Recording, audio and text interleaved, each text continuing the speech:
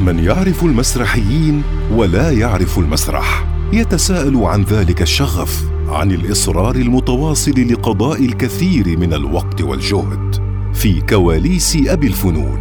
في هذا البرنامج نحاول أن نكتشف سر إدمانهم لهذا الفن، علنا نجد إجابة.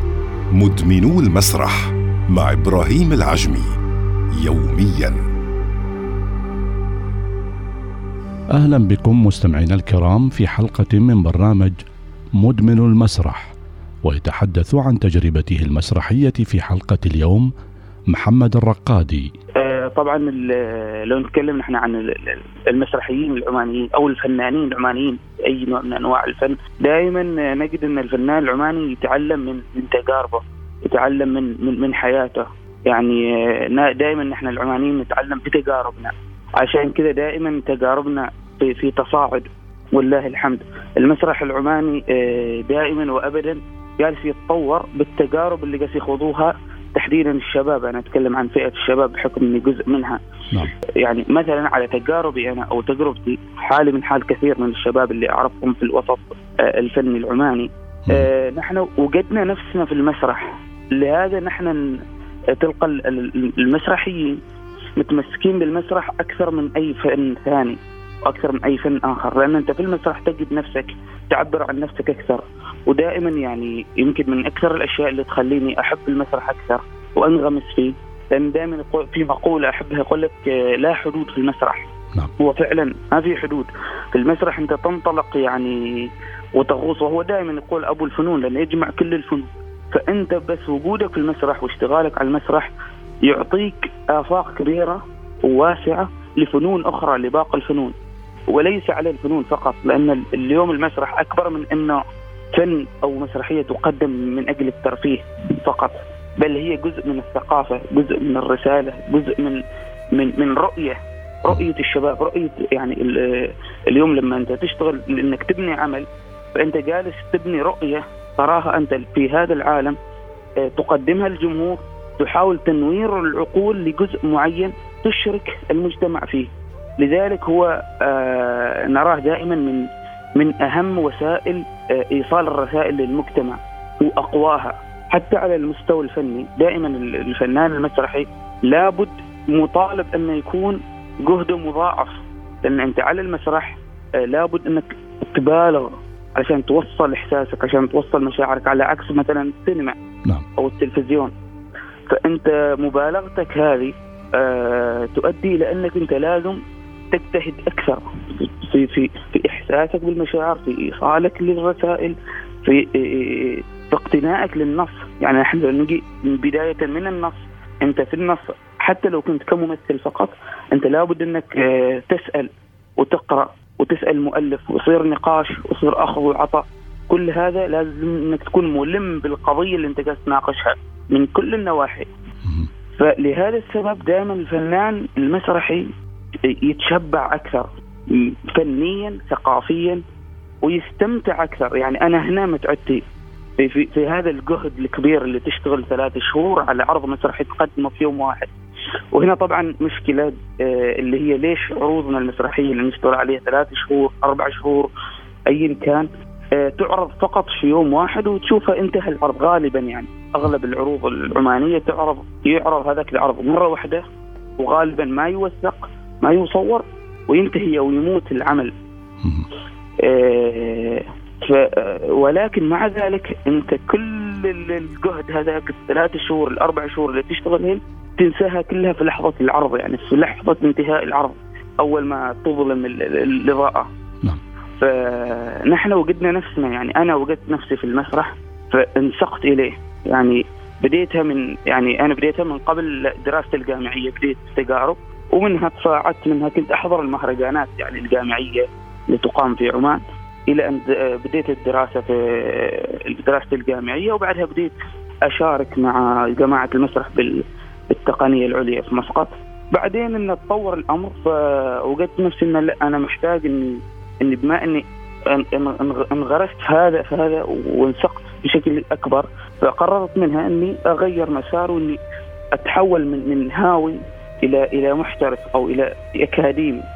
فبعدها بديت دراستي الأكاديمية في دولة الكويت، بحيث إنه نحن محتاجين نتشبع أكثر، نحن نحتاج ننقل ثقافة جديدة هنا إلى مسرحنا العماني. يعني المسرح العماني أنا أراه مظلوم إعلاميا بصراحة، هذا أولا يعني. والفنان العماني نفسه أساسا حتى ما معطى هذاك الاهتمام الأكبر. المسرح العماني يعني اليوم ولله الحمد، يعني المسرح العماني يضرب فيه المثل يعني في كل مشاركات الخارجية، دائما مشاركات العمانية في خارج في المهرجانات الدولية والعربية دائما له صيت يعني، وله أثر كبير وصدى كبير. لكن بينما في داخل البلد هنا في عمان ما حصل هذاك الصيت الكبير إعلاميا، ما يكتفي إعلاميا، يحتاج إلى حتى دعم للمسرح، اهتمام أكبر من حيث إدارة المسرح نفسها. لابد أن تكون مواكبة لفكر الشباب. اليوم وين وصل؟ اليوم اللي شال المسرح العماني هم الشباب الفنانين الصاعدين، فلا بد من اللي يدير هذول الشباب، لابد أن تكون الإدارة مواكبة لعقولهم لفكرهم. وين وصل المسرح اليوم؟ وين وصل الفن بشكل عام؟ فهذه من أهم الأشياء اللي يحتاجها المسرح. إضافة يحتاج إلى دعم أكبر يعني، واهتمام أكثر إعلاميا، ماديا، حتى تنظيميا. فأنا أرى أن هذا أكثر ما يحتاجه المسرح العماني اليوم. نعم. في موقف من مسرحية أحد العروض اللي قدمناها في دولة مصر في مهرجان القاهرة الدولي، قدمنا مسرحية موال شدادي باسم فرقة آفاق المسرحية. نعم. كنا مشاركين بمسرحية موال شدادي. مسرحية موال شدادي طبعا باللهجة العامية العمانية يعني. كنا وقتها ونحن رايحين نذكر نحاتي إن لا عن ما يفهمونا يعني، عن ما توصلهم الفكرة، الحوارات، القصة وغيرها. نعم. والأغرب من هذا يعني لما أثناء العرض الشيء اللي ما أنساه يعني، وحتى كان مميز في النسخة كلها يعني بين كل النسخ اللي أقيمت لهذا المهرجان نفسه، إن أثناء العرض نص العرض انطفت الكهرباء. انطفت الكهرباء يعني إضاءات المسرح انطفت، سماعات، ماشي ميوزك، ماشي مايكات، ماشي إضاءة في نص العرض. نحن وقتها متحمسين ورايحين وعايشين الدور، والجمهور كان مشدود معانا من بداية العرض، فما توقف العرض ولا حتى جزء من الثانية يعني، ما حتى الجمهور يعني اللي شدهم وقتها. وبدال لا صار يعني وقت ما تبنت الكهرباء أنا توقعت الجمهور بيتضايق، بيطلع، بيصير شيء. ما حد طلع، بالعكس حصل تصفيق إنه ما توقفنا ولا ثانية واحدة يعني، كل الشباب مستمرين، ولا كأنه صار ظرف خارج كبير يعني، ما تأثرنا بهذا الظرف الكبير. في يمكن ثواني معدودة الجمهور طلع تليفوناته ويشغل الفلاش. كل اللي على المسرح وقتها شغل الفلاشات يعني على المسرح نفسه، بحيث إنه الجمهور هو اللي كان إضاءتنا، هو يضيء عشان يشوفنا على المسرح. فهذه من أكثر اللحظات اللي أنا لحظتها خلاص يعني تتحمس زيادة، إن الجمهور باقي للآن وباغي يشوفك ومصر إنه يبقى يعني. هذه اللحظة الوحيدة اللي حبيت فيها استخدام التليفون أثناء العرض المسرحي. بالعادة ما أحب اللي يستخدم تليفون أثناء العرض، حسه يقلل من احترام اللي قاس يعرض يعني هذاك. لكن في هذه اللحظة أول مرة أحب التليفون واستخدامه، فحتى الصور انتشرت وقتها. وأذكر أن أثناء ما العرض كنا نعرض، واحد من مخرج العمل سأل أحد من اللجنة المنظمة بحيث هل نوقف العرض بما أن توقفت الكهرباء. رئيس لجنة التحكيم قال لا، أرجوك لا توقف العرض، هذا شيء عمره ما صار يعني.